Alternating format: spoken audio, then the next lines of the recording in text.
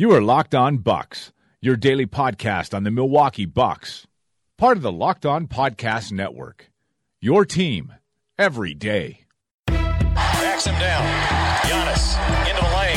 Giannis spinning. Fading shot. Up. Good for Giannis at the buzzer. Bucks win it.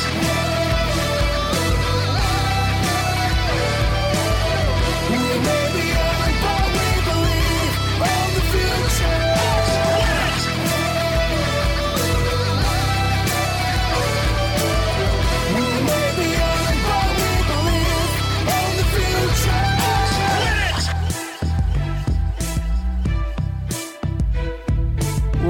Welcome to Locked On Bucks. I'm Eric Name, Milwaukee Bucks reporter at The Athletic, Wisconsin. And not joining me as always is my good friend and the founder of BrewHoop.com, Frank Madden. Frank has been swamped at work, which is very unfortunate. I was swamped at the Las Vegas Summer League for the last week as well, so we did not get a chance to get together at all in the last week and record this podcast. So deepest apologies to you guys. Sorry. We need to do better than that, but we just different timelines and different time zones, and it just did not end up working out for the last week. So I guess what we'll do tonight without Frank is just try to go through where everything is with the Bucks, things that have occurred and kind of where we are at this moment. And we can start with where things are officially, and that is every move that we thought was going to happen has been officially announced by the Bucks, except Thanasis Antetokounmpo. That move has not been announced yet. That has not been made official. I'm not 100% sure what the timeline will be on that. And I mean, I guess it wouldn't be because of any other suitors. It would likely just be because they're trying to get through FIBA and any restrictions, or I guess maybe some weird things that you need to do, or different things that you need to do when you're negotiating with a player from overseas that has a contract there. So I would guess that's going to kind of be what the Bucks are working through. Don't really know when that will become official, but everything else is official. And we got a few more bits of information on that today, actually. Just looking at what is going on with Wesley Matthews, Mike Scotto of The Athletic talking about that the deal is actually a 2-year veteran minimum deal. It's a spot where there's a player option for the second year, and we'll kind of have to see what that looks like. But if things go well, I would guess he opts out. If things don't go so well, I guess he opts in. But we'll have to kind of see what happens there. But Wesley Matthews, 2 years instead of 1 year there. Then everything else is pretty much official, and everything else is kind of moving along as we would have guessed this offseason. I guess some of the other things that we do end up needing to talk about.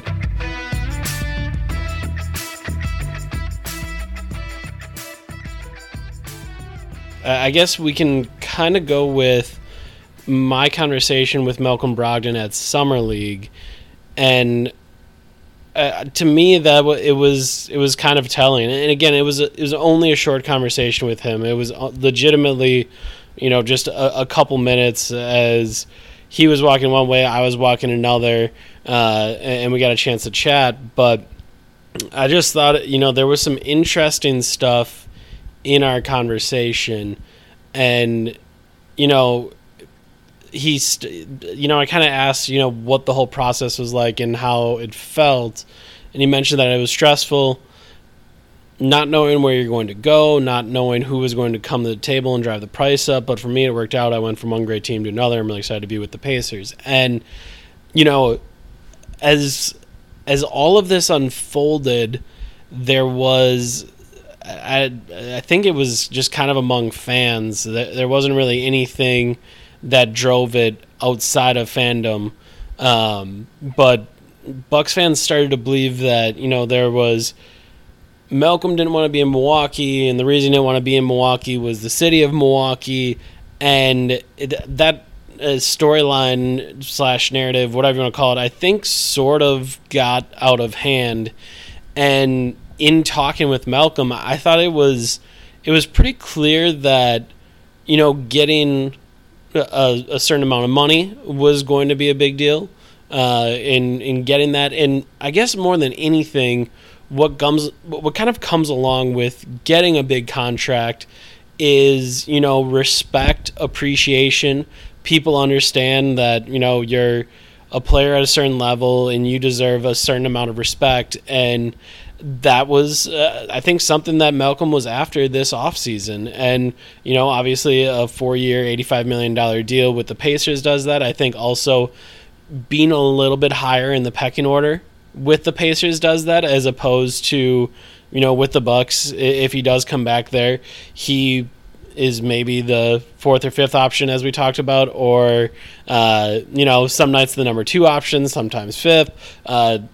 But with the Pacers, that was going to be a bit more regular, that he would be in, a little bit higher up, that he'd be 2nd in that spot, or maybe 3rd, or wherever it may be, but he would be higher up in the pecking order. And certainly with the Pacers, that'll be the case with Victor Oladipo out at the start of the year, that he'll have a good chance to really be in a good spot there. And then I thought the other thing that was really interesting, and it wasn't something that really Malcolm ever talked about. It was something that I think in some ways caught me by surprise. And again, I think when you have a 60-win team and everything is going so well, I just think people are going to understand that they shouldn't rock the boat. They shouldn't be out here complaining about their role or playing time or shots or anything like that. And to Malcolm Brogdon's credit, he didn't do that. He didn't complain. He didn't make a scene.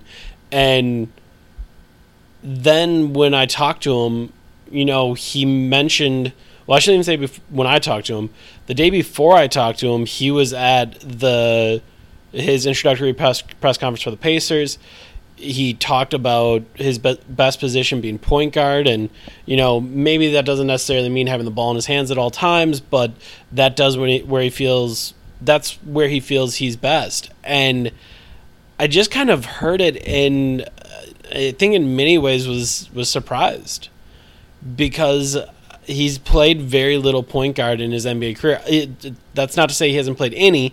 He did play some point guard in year 1, and obviously there were times where it was Malcolm with a group of bench guys in some of those units. He also was, in many ways, the point guard of those bench units. And it never struck me as something that Malcolm would say, this is why I'm making a decision, or this is something that I want to do. And, so I asked him about it, and he told me, I definitely wanted to do it more, and do it is play point guard. So I definitely wanted to play point guard more, but what I realized when Bledsoe got there is that it worked for me. And what that second it means is, playing off ball, playing shooting guard, playing off the ball. It worked for me. It worked for my teammates, and I wanted to win at the end of the day. So that's what was good for me. And, I just thought it was so interesting, because going into this offseason, there was some talk that point guard was something that he wanted to do more of. I know Zach Harper, my colleague at The Athletic, wrote a little bit about that in his free agency preview, but that wasn't something Malcolm really expressed throughout the regular season. That wasn't something that he expressed as he was wrapping up his end of the season exit interview. It just didn't really ever come up, and it was just kind of surprising to me to hear that be such a high desire, and I think in many ways very high on his list. And I think you put all those things together, and I think you can see why maybe he would have wanted out of Milwaukee. And all of those things have very little to do with the city of Milwaukee being segregated or whatever people were thinking was what he was talking about when they heard that he didn't want to be in Milwaukee. I don't think it had anything to do with the city. And obviously Malcolm has talked about those problems before and doing what he can in the community. And I'm sure with Indiana, he's going to do the same thing. He's going to try to do what he can in the community. But to me, the city of Milwaukee was not the reason he was thinking, let me get out of here. I need to be out of Milwaukee. To me, it was really, I want to play point guard. It was very clear with the Bledsoe extension that he could never do that in Milwaukee, that he would never be prioritized in that way at point guard. So if he wanted to play point, he was going to have to go somewhere else. And then, I think there was also just wanting to be appreciated. And obviously you see that with contracts. You see that with the role that he was looking for with the Pacers. Like, you just see a bunch of things that all kind of add up to, okay, you could see from his perspective why Milwaukee would not be that attractive. And I think the big thing to recognize here is, as always, he didn't have a choice. You can want all of those things, but at the end of the day, the Bucks could have gone out and said, sorry, we're going to match everything. You're going to be back with us next year. You're going to be playing off ball. And we're going to we're giving you this contract. It shows you how much we appreciate your work. And they could have also said, hey, we'll do what we can to make it even easier for you, make you feel even better, like you play an even bigger role on this team. Like, you could work on all those things, match whatever offer sheet, and bring it back. And that would have required the Bucks to go to the luxury tax. They opted not to do so. And that's really, that's how I've framed this entire offseason. That's how Frank and I talked about this on this podcast. That's how I wrote about this at The Athletic Wisconsin. As we talked through all of these things, that's what this is, right? Like, we're legitimately just thinking about whether or not they're going to pay the luxury tax. Ultimately, they decided they didn't want to. And that was their choice. They made that choice. And that's kind of what all of this comes down to. So I think it's interesting to see that, maybe Malcolm did want out, and, it did appear through our conversation that there was a number of reasons why he did, but also for the Bucks, it didn't matter. If they wanted him back, they could have had him back, and they just didn't do so.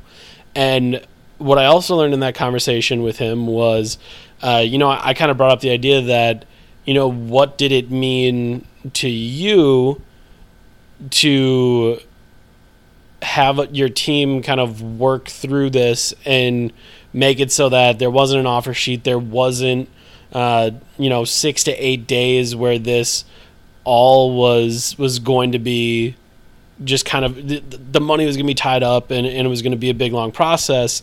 And he said he was extremely grateful to Mark Lasry. I think he was the key in all this, sort of putting together, signing off on the deal, and really allowing the Pacers to acquire me.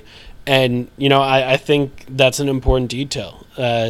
Obviously, from the other perspective, we heard Brian Windhorst talk about Herb Simon and what a gentleman he was throughout all of this, and the fact that he really, helped the Pacers push this across the finish line. And, I think it's all kind of interesting because, winners write history. And, for the Pacers, they get Malcolm Brogdon, so they can frame it as Herb Simon is a gentleman who didn't want to go out there and have an offer sheet out there, while, from the Bucks' perspective, you would probably frame it as the Pacers didn't need to match anything, or didn't need to give up anything. They could have sent an offer sheet out there, and they could put an offer sheet so high that they knew that the Bucks wouldn't match it, and they could have done that, and they didn't. They probably saved I don't know what the number would be that was too high. 4 for 85 seems pretty high. But they could have gone even further. They could have gone 4 for 90. They could have gone 4 for 95, 4 for 100. Wherever that number was, they could have done that and not given up a first-round pick and 2 second-round picks. So as the Pacers would frame it in that way, that it was Herb Simon, I think in many ways the Bucks could frame it the other way, that it was Mark Lazar that was able to go out and make this deal, which is one way to frame it, but the other way is also it was Mark Lazar who decided that the Bucks weren't going to pay the luxury tax for Malcolm Brogdon. And I do think that's the big thing that, this offseason you can go round and round on, but ultimately the Bucks didn't pay the luxury tax. And the Bucks and their ownership group, or John Horst through their ownership group, can continue to say, when the time comes, we are going to pay the luxury tax. This was the first opportunity they had to do so. That I think was a real legitimate, championship caliber team. This is the first time they had a championship caliber team and could have paid the luxury tax, and they opted not to do so. They decided against it, which to me means, okay, can you do it in the future?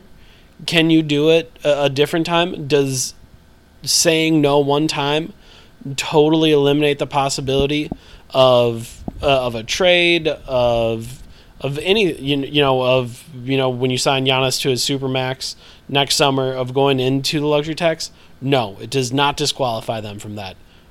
But when the Bucks did have a chance to do so, they decided against it. And at this point, you have to believe that the Bucks aren't willing to pay the luxury tax. And maybe that's just a this year thing. Maybe they will in the future. But right now, it appears that the Bucks are afraid of luxury tax. And there's, to me, obviously you can talk about Malcolm Brogdon's injury history. You can talk about the problem with his foot. You can talk about the problem with his other good foot that ended up having a plantar fascia tear this year. You can talk about his advanced age. You can talk about this being his, first real payday. You can talk about all of those things, which is fine.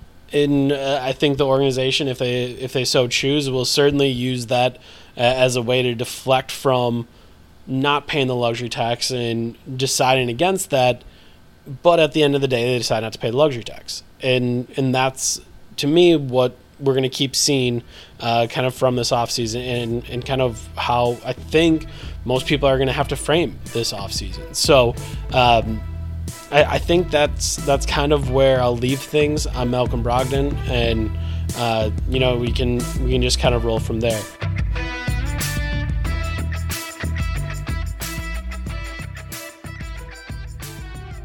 Let's move on to Summer League.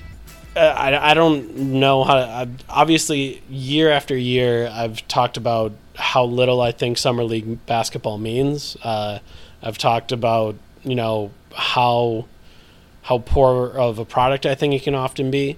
So, I talk about all those things, and then obviously Summer League happens, and, you see a couple examples of a player doing this or that, and, you just kind of think through all of that, and... you want to have takes, you want to have opinions, and I get it. Like I try to keep myself from doing that, but I find myself doing it as well. So I guess this is kind of what you're looking at with the Bucks in Summer League this year. I think a lot of Bucks fans were very intrigued by Dalton Thomas, and I think a bunch of people were really intrigued by Fletcher McGee. And I was someone who was watching Wofford, watching Fletcher McGee, and thinking, man, this dude can really shoot it. He looks really fun and interesting. During the tournament, you're thinking about him kind of just going off against a team and possibly helping that Wofford team really make, a really cool run. His final college game, I think he's like 1 of 16 from the field, just missing everything. And obviously that's not the way you want to end your season. And he was one of the most prolific 3-point shooters in NCAA history. So obviously you shouldn't take that one game sample, but I think what you saw in Summer League with McGee was that it's a little bit easier to get open in college. It's a little bit easier to shake free in all those other things we always talk about: dribble, pass, shoot, being able to make plays off of a closeout, all those things. Well, we didn't really see a ton of that with Fletcher McGee. I think you just saw that, some of the limitations that put him at Wofford in the first place kind of came up again as he played NBA competition. And again, it's just NBA Summer League competition, but it's NBA competition nonetheless. And I think you saw in many ways him struggle to get shots off. You saw him struggle to get open. And I think that may be somewhat indicative of how he tries to, or he may struggle to find a spot in the league. And I think it'll be really interesting to keep an eye on. Dalton Hamas. I thought you saw an ability from him at 6'8", with a little bit of shake, the handle that he has, some of the step back jumpers that he created. I think someone that can kind of create his own shot, which I think is somewhat interesting. I don't know if you're going to love that the shot is often step back jumpers and all of that, but I think you're seeing a degree of difficulty from a guy that played Division II basketball, Division II Player of the Year. I think there was some times where you saw him play and you thought, okay, that athleticism will work at the next level. That ability to create your own shot will work at the next level. I think you saw some of that. I think you also saw him struggle quite a bit defensively. And I'm curious with McGee and then also with Hamas, I wonder if either of them end up being two-way guys for the Bucks. I think Hamas, might have a little bit more potential there. I think he might be able to, just with his size, with his athleticism, that might make a little bit more sense for the Bucks. But I don't know with Fletcher McGee if that same thing, if he feels confident about that same thing. But I do also, I think both of them could be intriguing two-way guys, because when you look at this Bucks team, elite shooting is something that matters. And if those two guys could do that, then you're in an interesting spot. And again, maybe they're not perfect fits. Maybe they're not quick enough defensively. They're not strong enough. All of those things may be true, but I think that still makes them somewhat interesting for the Bucks as two-way guys. Other than that on the roster, I think a guy like Jock Landale is probably not someone that's really going to work with the Bucks, but had an interesting summer league.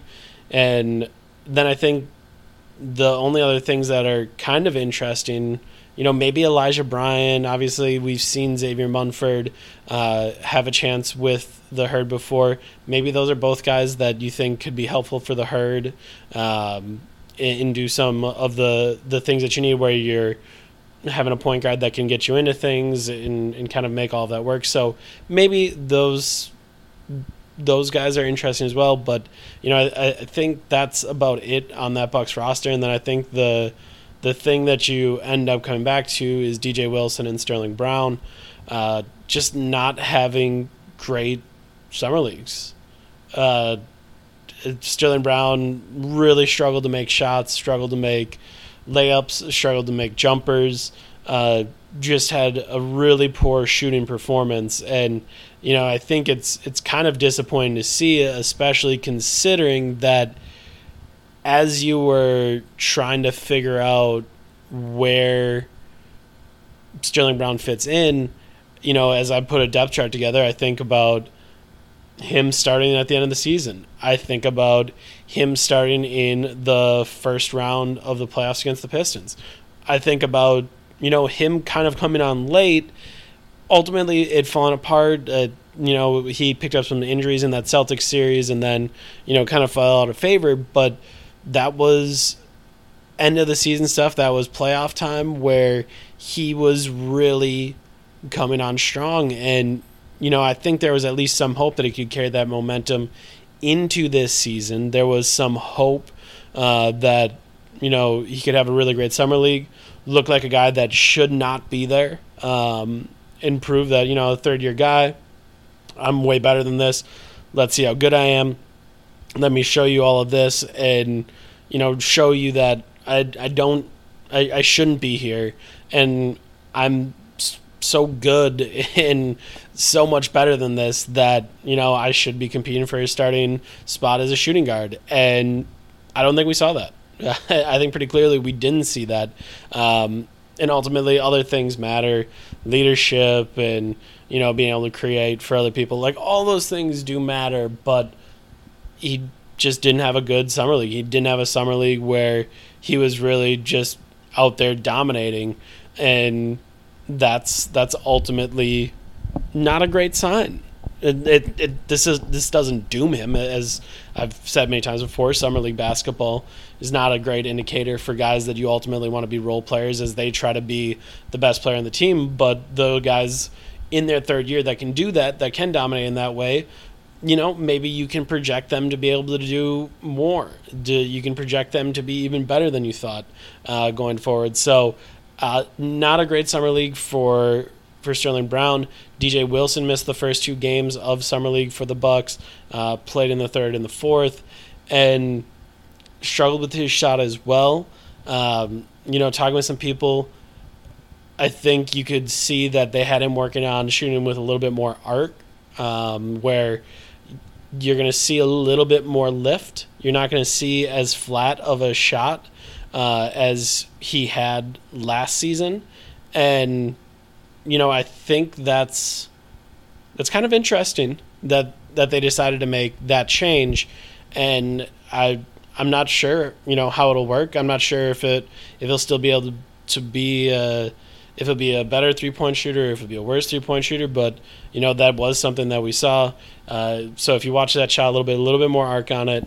And that was something that it sounded like the coaching staff was working with him on. So we'll see how that works out. But I thought defensively he showed all of the things that made him so exciting to Bucks fans last year. Just in that gym in Vegas, you could hear him talking all over the place. You could hear his voice loud and clear in everything that they did defensively. And, that part is nice. You just hoped for more offensively. Third-year guy, you're hoping that, again, you see a third-year guy dominate. That'll make you feel a little bit better about what they can do going forward and, what they can do more than just be a role guy. So I thought disappointing summer leagues from both of those guys, but, we'll see where we kind of go from here. But I think ultimately it just kind of took the sails out of anyone, really wanting to have a great time with this Bucks team in summer league. Anyone that was, really hoping to watch them, enjoy them, I think all of those things kind of made it tough to do. The fact that on that roster there wasn't a ton of guys that you were thinking might be in play for the Bucks as two-ways or as roster candidates. And then on top of that, you didn't have a first-round pick. And then on top of that, you have a couple third-year guys that are really struggling. And ultimately, you have a summer league that isn't all that exciting, didn't feel all that, I think, fun. And I don't think there was a ton of excitement for it. So ultimately, kind of a boring summer league. But it's over. And now the offseason has kind of officially started. I want to talk about the Giannis MVP celebration, but I would prefer to do it with Frank. So I think I'm going to save that for tomorrow. I think we'll hopefully get Frank on. I know he's swamped. Hopefully we can do that. If not, I'll do it. I'll just have the conversation by myself. But I do want to kind of get his thoughts on that and kind of what that looked like from afar. I know what it looked like there. Kind of standing there and seeing it all unfold in front of me. So we'll do all of that tomorrow. But for today, that is going to be all. For Frank Madden, I'm Eric Name. This has been Locked On Bucks. We'll talk to you guys tomorrow.